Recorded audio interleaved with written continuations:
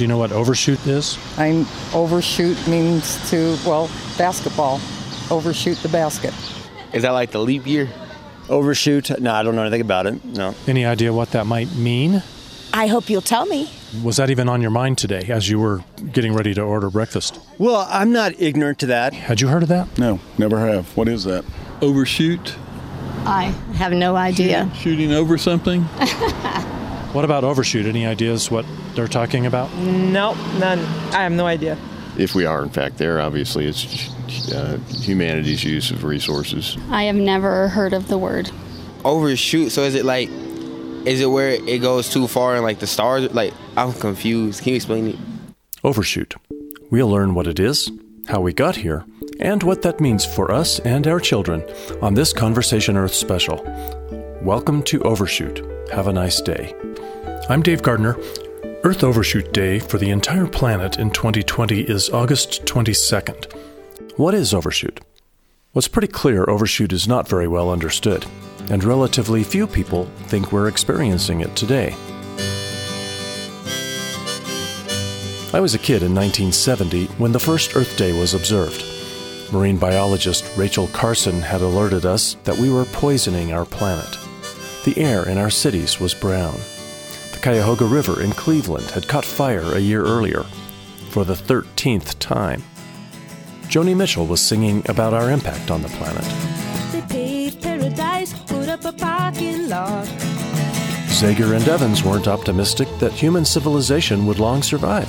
In the year 95, I'm kind of wondering if man is gonna be alive. He's taken everything this old earth can give, and he ain't put back nothing. Whoa, whoa. But I was just a kid, so I assumed the adults would take care of it.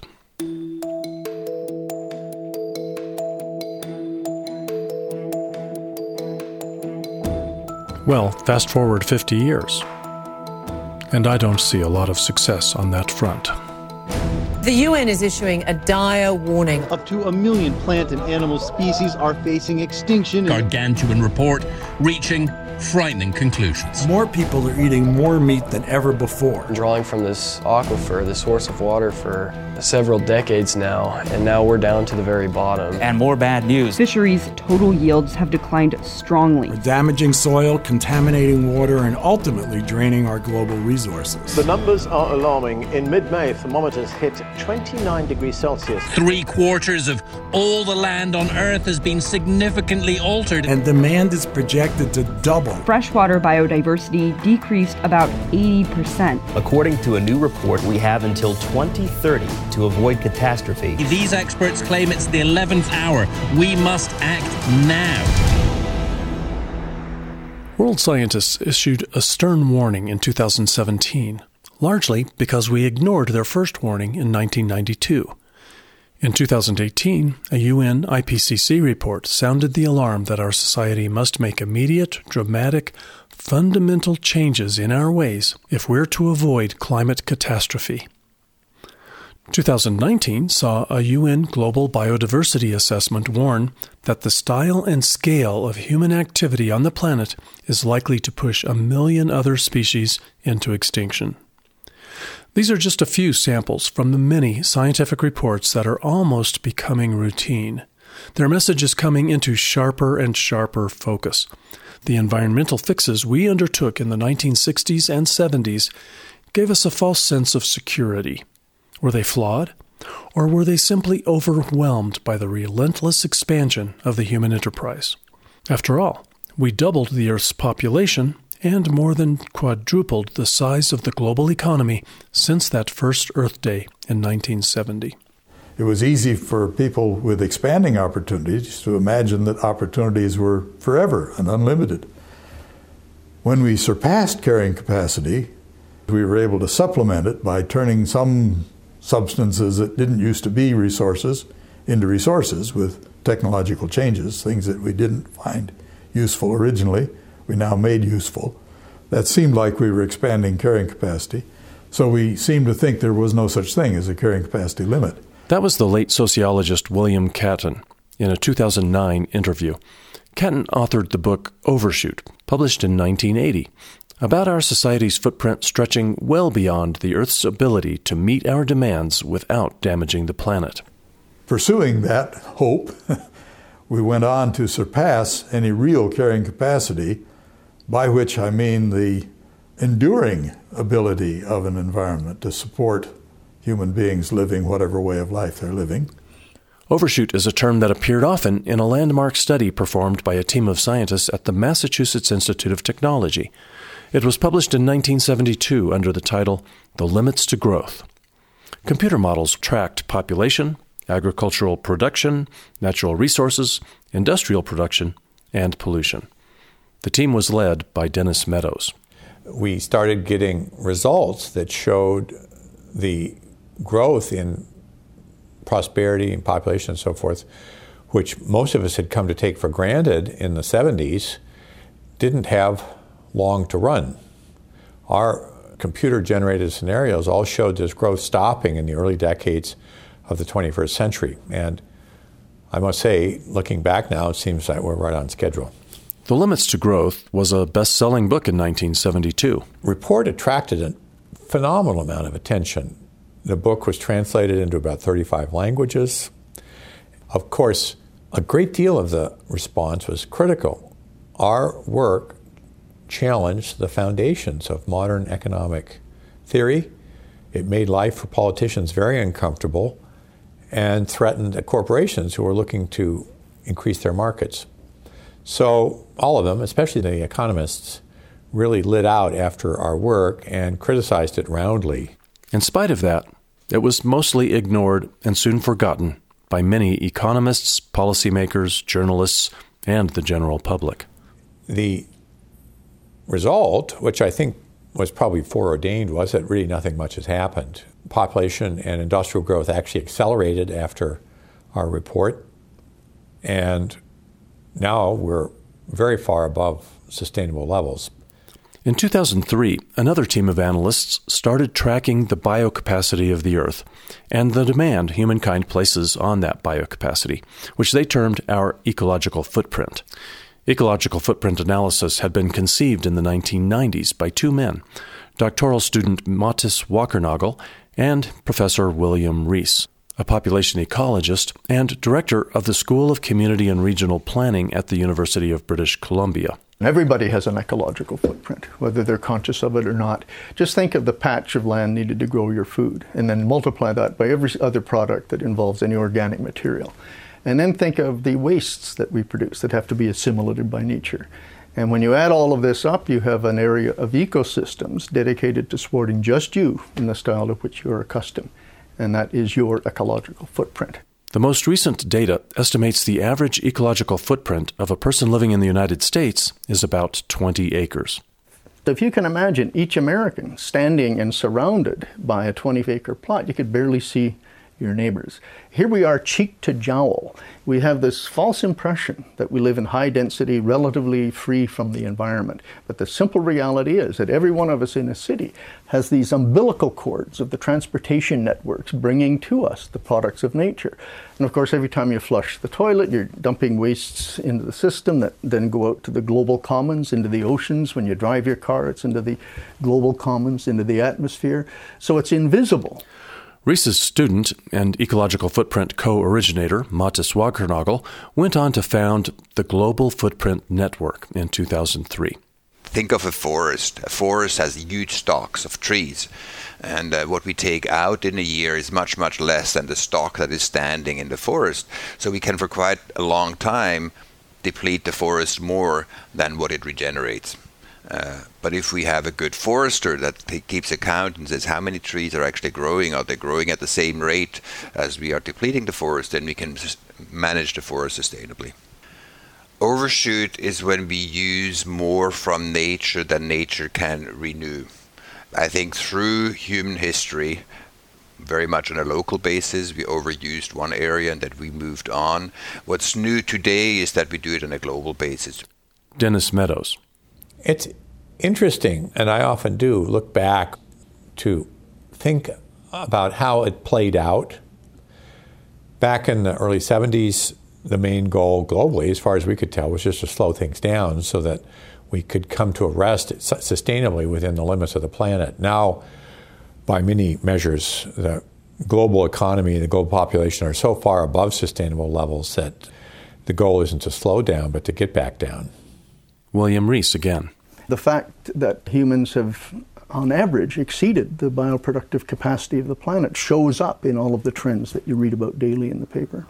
Longtime environmental journalist Rex Weiler. We're 80% through many fish species. We've destroyed the cod fishery in the North Atlantic. You used to be able to pick up, copper nuggets off beaches in North America, and now we're scrounging the world for the next copper mine. Every oil field on the planet, every major oil field on the planet is in decline.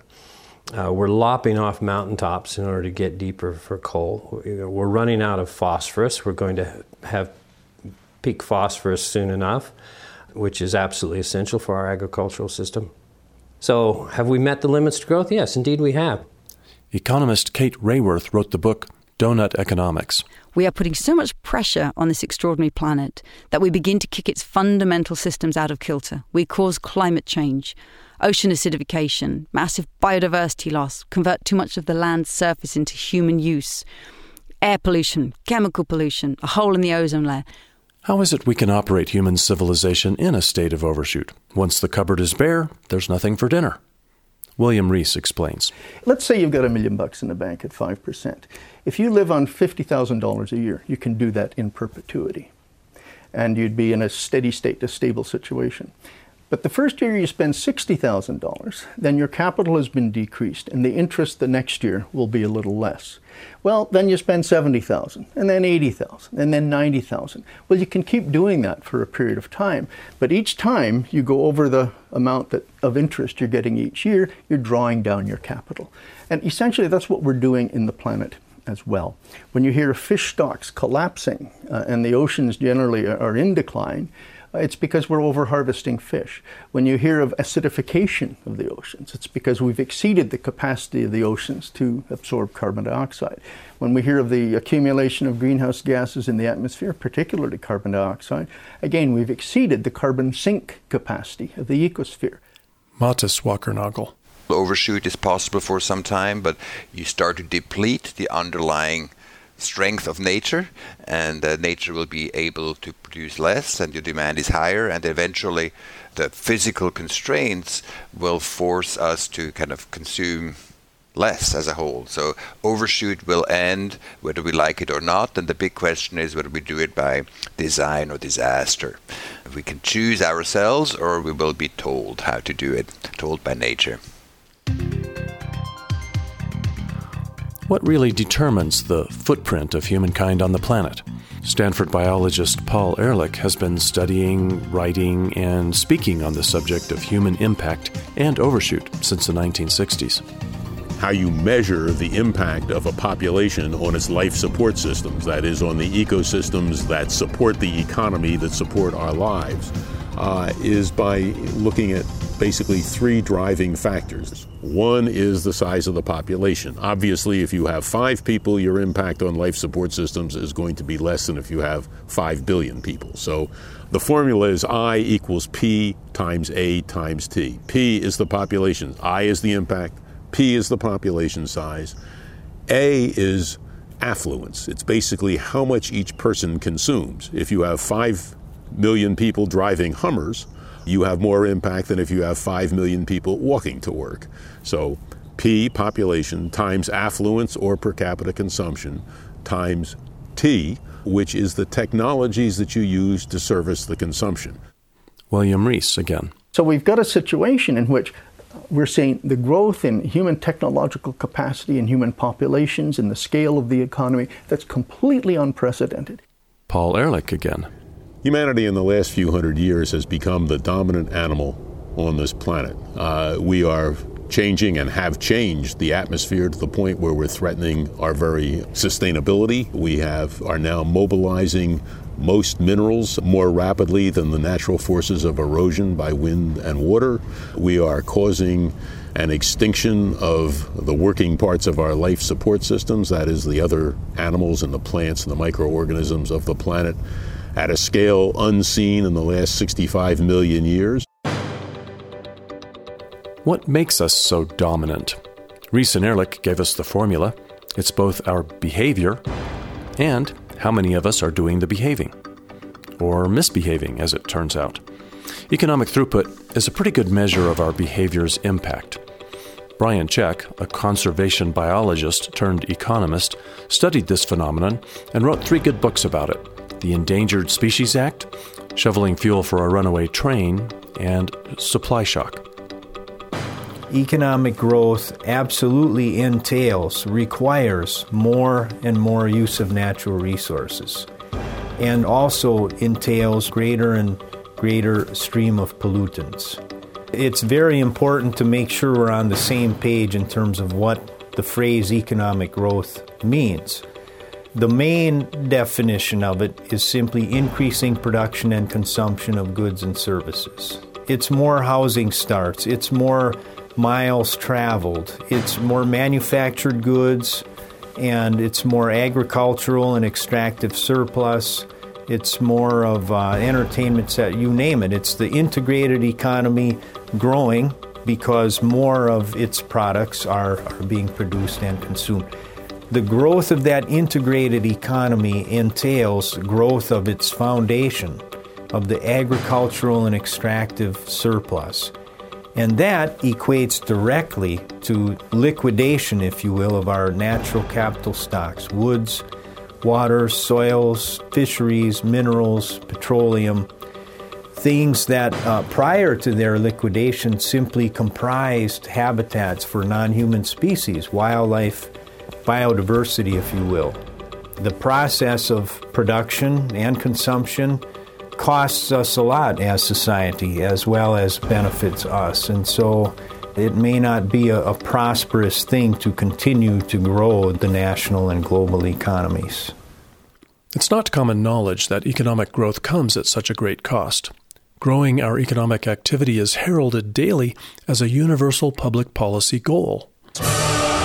Strong and growing GDP growth and improving consumer real income growth. We just got to juice this and pump it up and get it going faster. You want to grow the economy. I think we're going to see a spike to growth. Holiday spending plans surge. We've never seen numbers like this. It's good for America when the consumer spends money. With that in mind, stores are stocking up, adding inventory in the hopes that the gifts will fly out the door. Got to be growing and grow our way out of this problem. A pretty robust economy and restore growth and prosperity. President Trump and former President Obama arguing over who should get credit for the economy, a critical issue for the midterms. A plan that will help grow our economy. We have to stimulate the economy. A fiscal stimulus plan that will jumpstart economic growth. This knocked on, it reflected on the president's economic approval rating. The hope is that little bit of extra money in everyone's pockets could translate into real spending power. This could be the best year for auto sales in a decade. If the United States could average 3.2% growth over the next 4 years. Oh, wow, that'd be fantastic. And there seems to be a fair amount of optimism going into Black Friday and this first holiday shopping weekend. Our consumer spending accounts for a major portion of the economy, about 70%. So the more we spend, the better off in some respects the economy is. We had one good quarter of GDP. But that forgets that last quarter and all of last year was mediocre. When you look at large SUVs, the biggest guzzlers, up 12.4% last year. Our job now is putting our economy into overdrive. I think that's exactly what the Trump campaign has to be focusing on. The economy, the economy, the economy. It's interesting to think about why the average citizen, although they may not be talking professionally about economic policy and so forth, nevertheless are exposed very constantly in American society to supporting the goal of economic growth as national policy. I mean, take the evening news. Very often there will be a report on the trend of the stock market for that day. And invariably, an upward trend is viewed as a good thing and a downward trend as a bad thing. The stock market is one of the primary indicators. Housing starts is another indicator. Of course, employment itself. No one thinks twice when they turn on the news, and the theoretically objective newscaster begins each economic piece of economic news by saying, good news today on the economic front, the economy has grown larger. He never comes on and says, bad news today on the economic front, housing starts are up 12%, even though you could just as easily make the argument that the next increment of subdivisions is bad news as much as good. That was environmental journalist Bill McKibben, preceded by Brian Czech. We're not getting the bad news about economic growth because it's hard to believe. We've had a good run in which economic growth accompanied a lot of improvements in our lives. Bill McKibben explains. The real powerful growth in economies began in the early 18th century with the discovery of how to utilize fossil fuel. Up until that time, economic growth, if it existed at all, had been very slow. Keynes once estimated that in all of history before then, perhaps sort of human standard of living had doubled over the course of that whole time. With the birth of the fossil fuel age came the sudden liberation of immense amounts of work that could be done for free based on millennia of stored fuel. That made it very possible suddenly to expand dramatically, and we have. For a long time, more and better were pretty much in the same direction. When we were really poor, each increment of economic prosperity brought with it a certain quanta of human satisfaction, too. We like indoor plumbing, electricity, planes, trains, and automobiles. So, over the last 200 years, we fell in love with economic growth. In the 20th century, growth became a major public policy goal.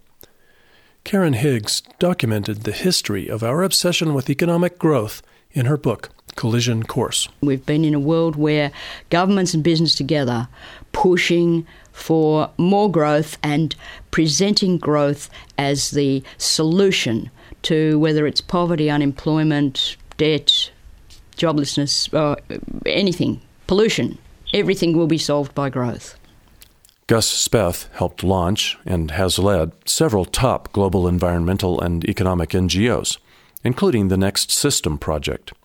In the 1970s, he served as a White House advisor to U.S. President Jimmy Carter. We're certainly addicted to economic growth. Our political system doesn't know how to get along without it. It's the answer to everybody's problems. If we don't have enough jobs, we can just grow faster. And on down, if the government needs money to pay for the entitlement programs that we've created, we will need to grow faster to generate that tax revenue. And on and on. Brian Czech. Prosperity seems to be equated in policy terms with the macroeconomic goal of growth, economic growth, increasing production and consumption of goods and services.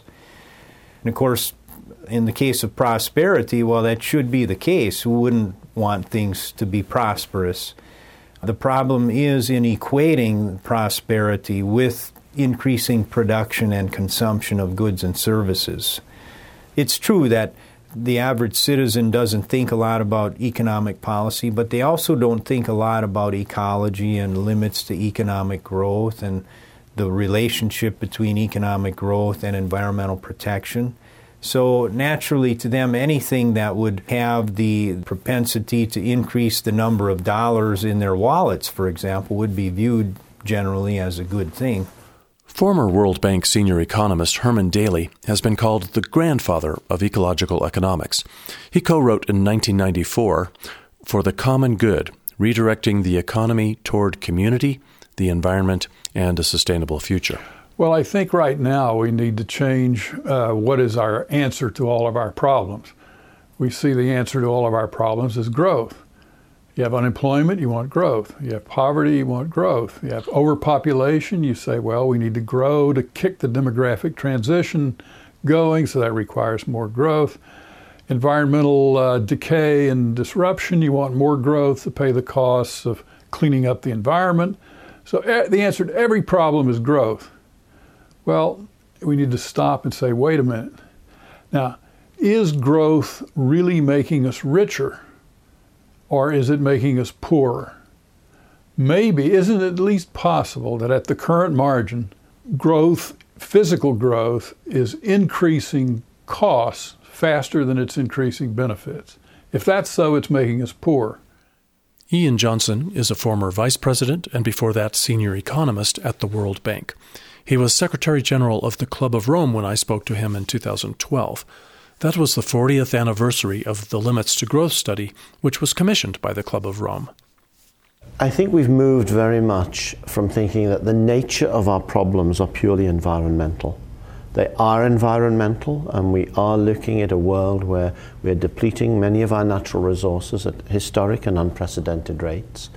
But at the same time, we have to look at the underlying causes. Why is that happening? Well, part of it is that we have more people on Earth. Part of it is we have more demands from people who have much less than we have, and have a right, an inherent right, to have a standard of living that is higher quality than they have today. They must have food on the table, they must have clean water, they should have decent jobs and a decent lifestyle for them and their children. So we have to respect and understand that. That brings us immediately into sort of the economic sphere.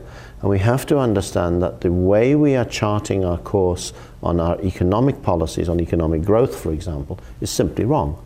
We have got to re-engineer our thinking about economics. Bill McKibben. Human beings have used more natural resources since the end of World War II than in all of human history before. We've gone through an unprecedented binge of producing and consuming everything we possibly can.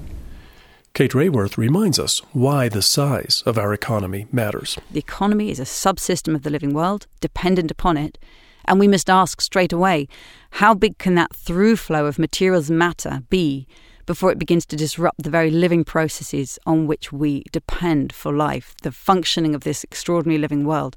That's the fundamental question of ecological economics. It never actually comes up in mainstream economics because the diagrams don't even let us see that that question is there. William Reese again. I often ask an audience, how many of you in here think it's possible to have infinite economic growth in a finite space? Not a hand will go up. And yet that's exactly what we are pretending we can do. Paul Ehrlich again. Oh, I think we work against ourselves in many ways. And a lot of it has to do with this thought that only economic growth can bring people happiness. Only bigger communities will help because it increases the tax base. We never sit back and ask the question of what the hell are people for? What do you want with your life? I can see changes in my own lifetime. When Ann and I were married, it was still barely possible for me to work while she, at the beginning, raised our young daughter. Now almost all couples have to both work in order to make ends meet. And that's why we're having this wonderful economic growth.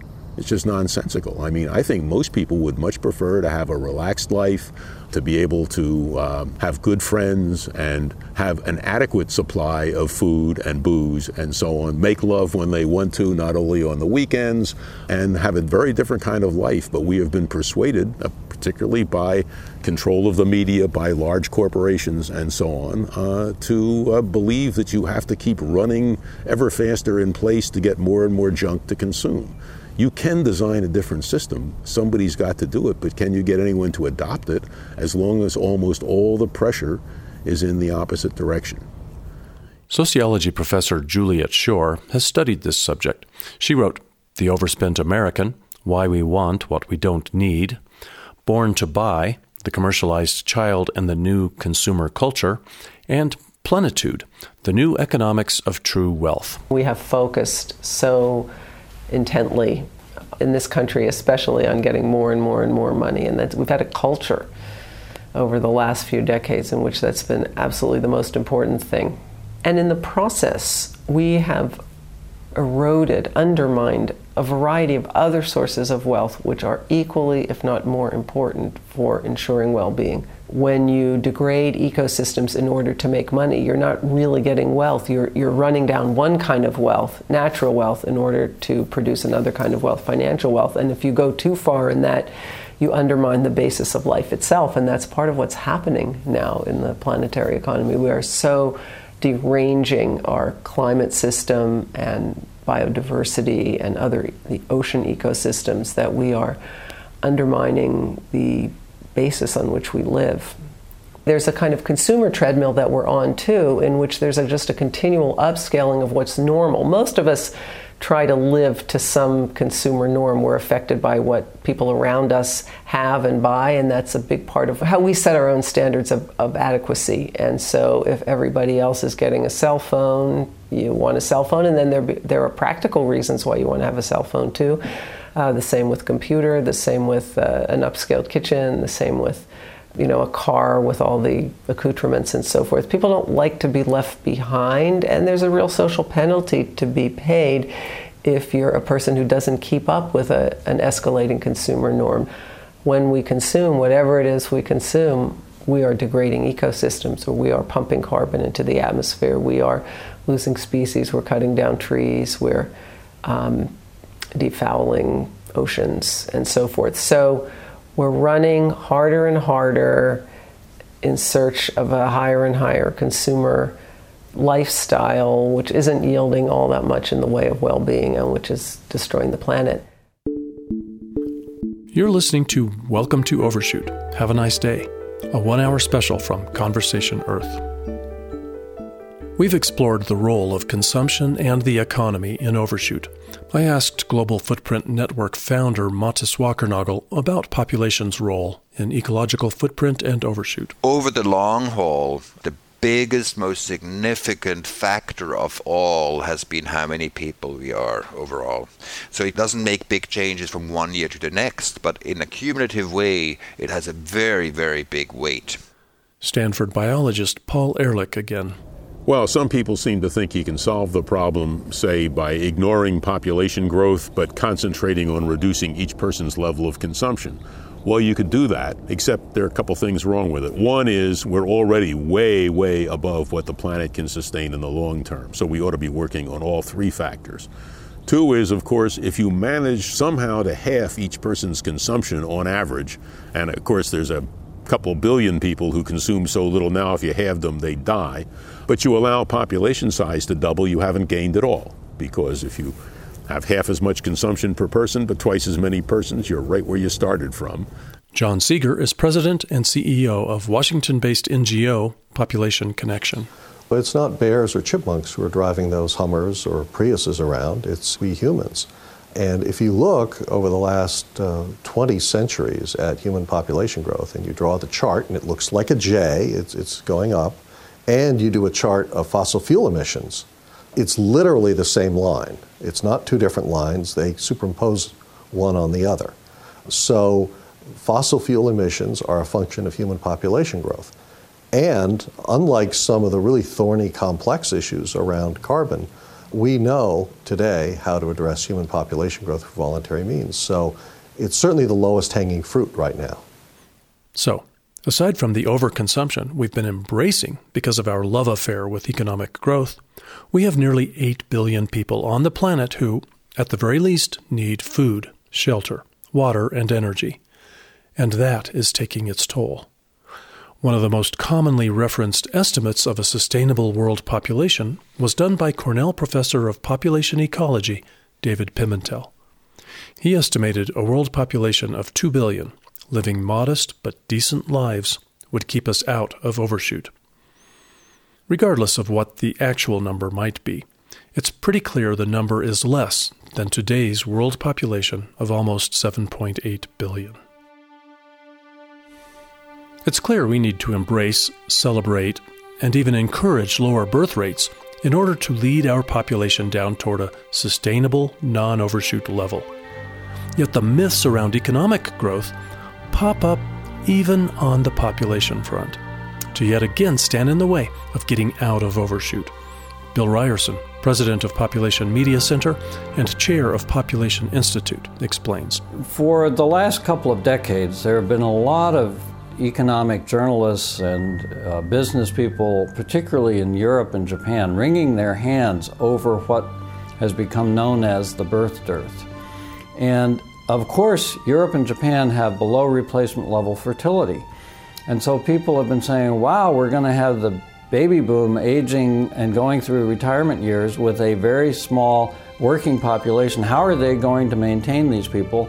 There are many people ever since Julian Simon who have thought, well, the more population there is, the more consumers there will be, and so we should just keep population growing and growing, and perhaps there are no limits, or that we won't hit the limits anytime soon. So don't worry about population, it should drive economic welfare. And in fact, Stephen Forbes wrote an editorial in Forbes magazine saying, yes, population growth is a good thing because it creates more consumers, and where there's population growth, it should stimulate economic growth. This pro-population growth bias among policymakers, influencers, and journalists obstructs a key exit from overshoot. Without the bias, declining birth rates on a full planet might be reported as good news. Instead, we get this moment from PBS NewsHour. The lowest number of recorded births in 30 years, the largest single drop since 2010. It paints a pretty grim picture. Whoopi Goldberg on the TV talk show The View. Unless we are able to get around this, the population is going to be way too old to work. Meghan McCain on The View. As bad as it is here, it's exponentially worse in Japan, so that should make everyone feel a little better. And Paul Ryan when he was Speaker of the U.S. House of Representatives. People. This is going to be the new economic challenge for America. People. Baby boomers are retiring. I did my part, but we need to have higher birth rates in this country. It's no wonder Earth Overshoot Day keeps moving earlier year after year. Mattis Walkernagel's Global Footprint Network estimates when Earth Overshoot Day occurs. We mark every year the day when humanity has used from January 1st to that date as much as Earth can renew in the entire year. That date has crept earlier year after year. In 2019, it was July 29th, 3 days earlier than 2018. But in 2020, the date shifted 3 weeks later to August 22nd. Why? Because the global economy took a major pause due to the coronavirus. We can't do this for long. Just one example of the urgency of getting out of overshoot: the climate disruption we're experiencing because we've been generating more greenhouse gases than the Earth can process. Mattis Walkernagel told me Earth Overshoot Day would be 93 days later if we could cut the carbon component of our footprint in half. William Catton told me why he wrote Overshoot in the late 1970s. We needed to recognize that we had had a cornucopian myth that shaped our lives, that we had this notion of limitless resources, and that had enabled us to, and in fact had goaded us into, exceeding carrying capacity. William Rees. Well, I guess our best hope is that the signs that the Earth is under stress are becoming evident daily.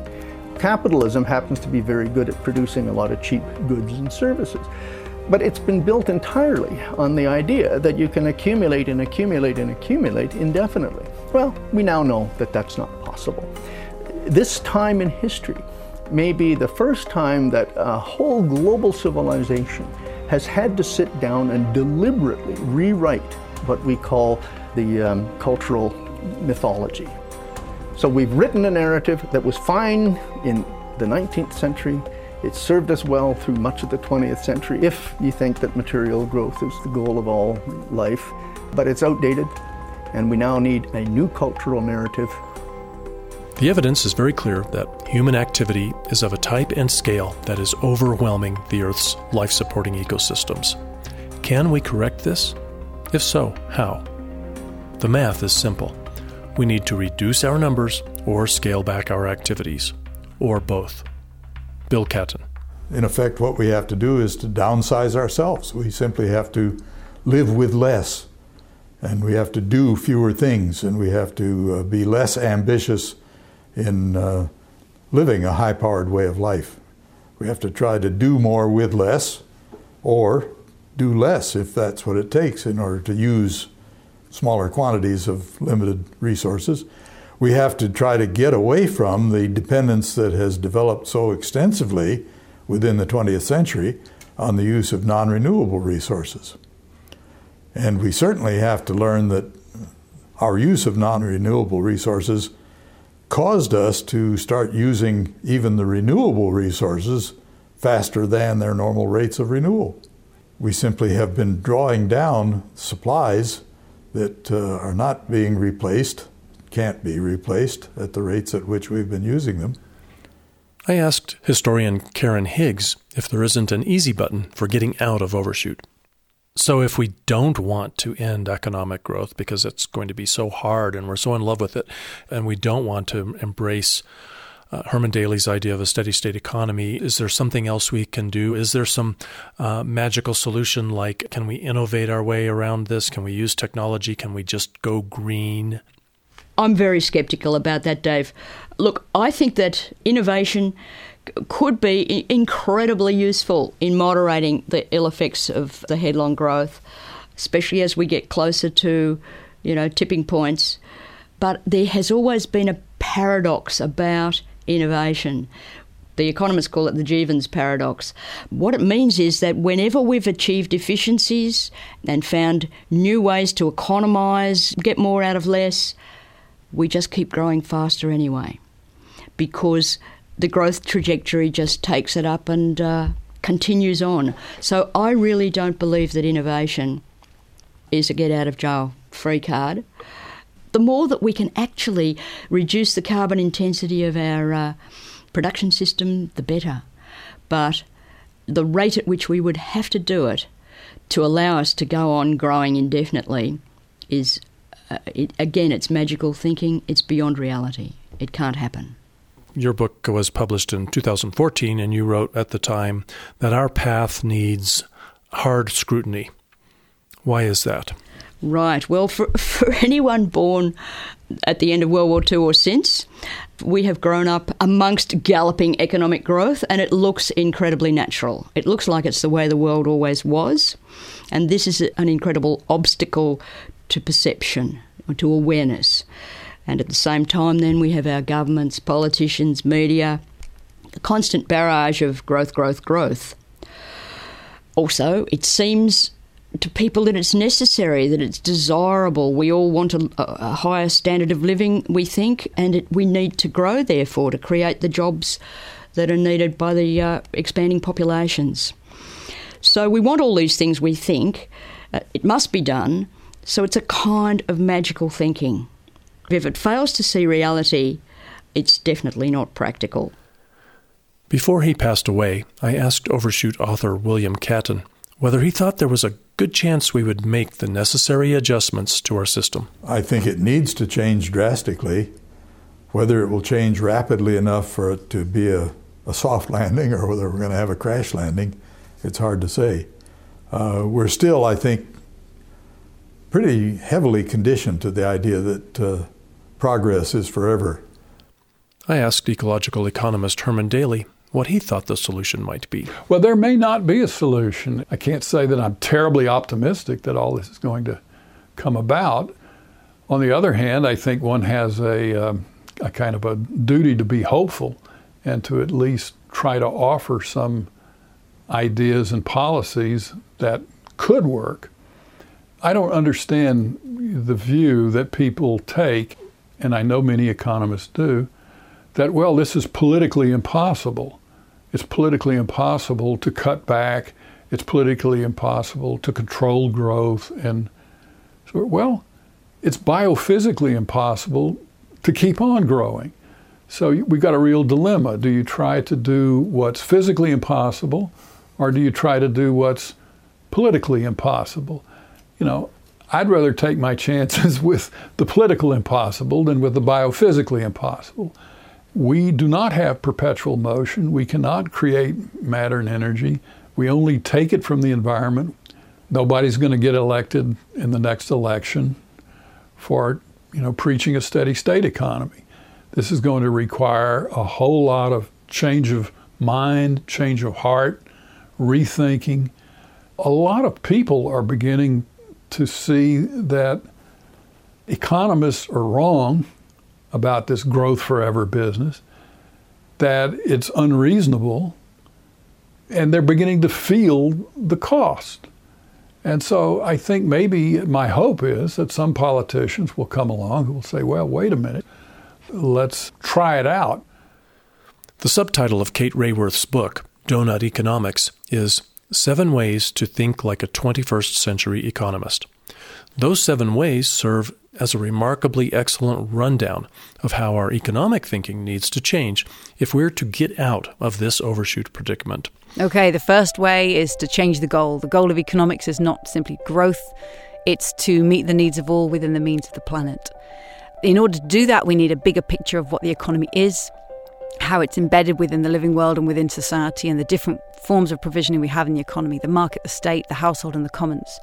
We also need a richer picture of who we are. We're not rational economic man, we're actually social, adaptable humans, and the quicker we embrace a new portrait of ourselves, the greater chance we'll give ourselves of thriving this century.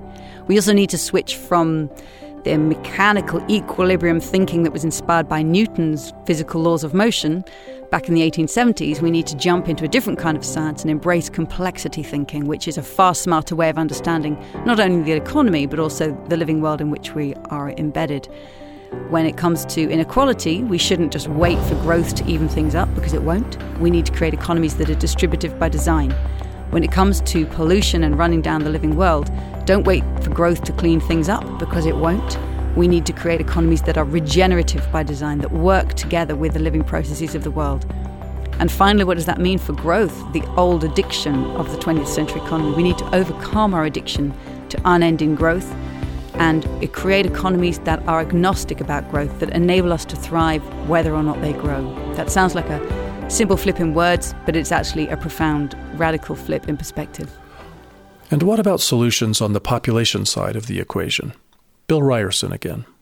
The average American can have a better impact, a bigger impact on improving the climate situation through limiting family size than any other change they might make.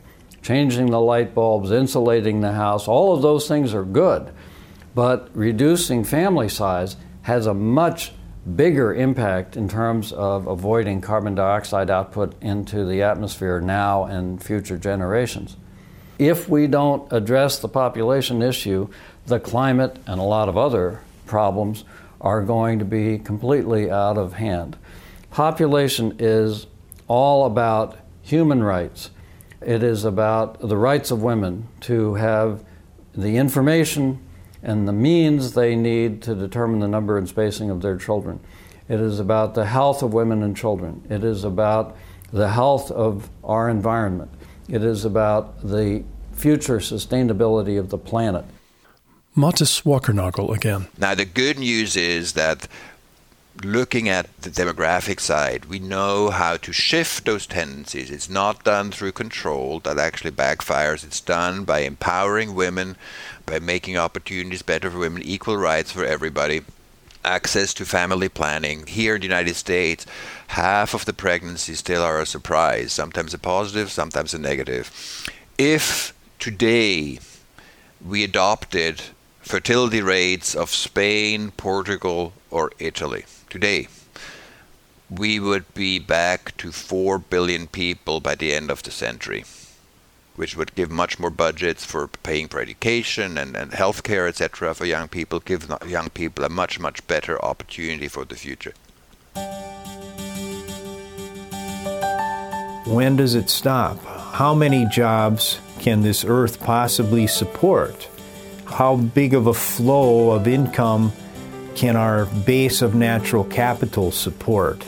If we're pulling out the rug from our own kids' and grandkids' future, their employment, their income, and their environmental quality, then I think we should back up a little bit and focus in on the prospect of stabilizing both the number of jobs and then, of course, the population, so that you don't have rising rates of unemployment. You'd have a stable rate of employment. There has to be a point at which we stop trying to make this thing get bigger. We need to build a civilization that can live within the means of what nature can supply. We need to get beyond this consumerism, to get beyond our hyperventilating lifestyles, our sort of overwhelming materialism, and start focusing on the things that really matter. I'm not concerned that my children will consume less stuff and have to live lifestyles more like my grandparents. I'm more concerned that my children will have to live in chaos because we were stupid and we tried to drive right past all these limits, and we didn't pay heed to the fact that we're in overshoot, and we ended up in 300% overshoot, and our entire economies and our world crashes. That's my concern about what our children and grandchildren and great-grandchildren will have to live through. The fact that they might have to live modest lifestyles, that doesn't concern me in the least. Isn't this the time and the place to think about changing course for a better life, not a constrained life, but a better life that respects our environment, that respects those people who don't quite have what we have, you and I have? Isn't it time to be a more sharing place? Isn't it time to be a world where we believe that there are limits and that we should respect those limits? We need to redefine progress very much. We don't necessarily have to regard that as the end of the world. It's going to be a change, an end of this world and a movement into that world. But the world we move into might have some rewards that we'll be happy to have.